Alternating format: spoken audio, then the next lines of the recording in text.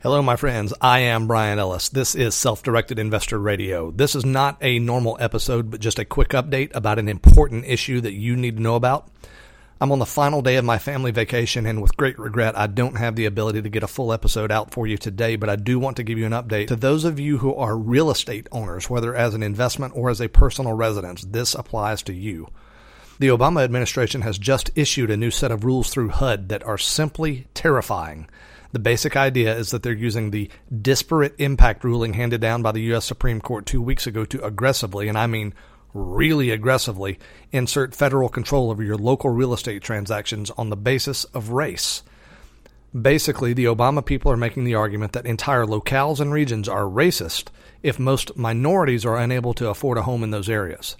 It's not clear what the results will be, but it seems pretty likely that government-funded housing will be expanded into areas that none of us want to see that happen. As I said, I don't have time to go into full detail on this today, but I'll get you completely caught up on Monday. And if you'd like to read a great article about these new rules, just check out sdiradio.com/HUD rules. Again, sdiradio.com/HUDRULES with no spaces. My friends, have a great day, and I'll be back with you on Monday.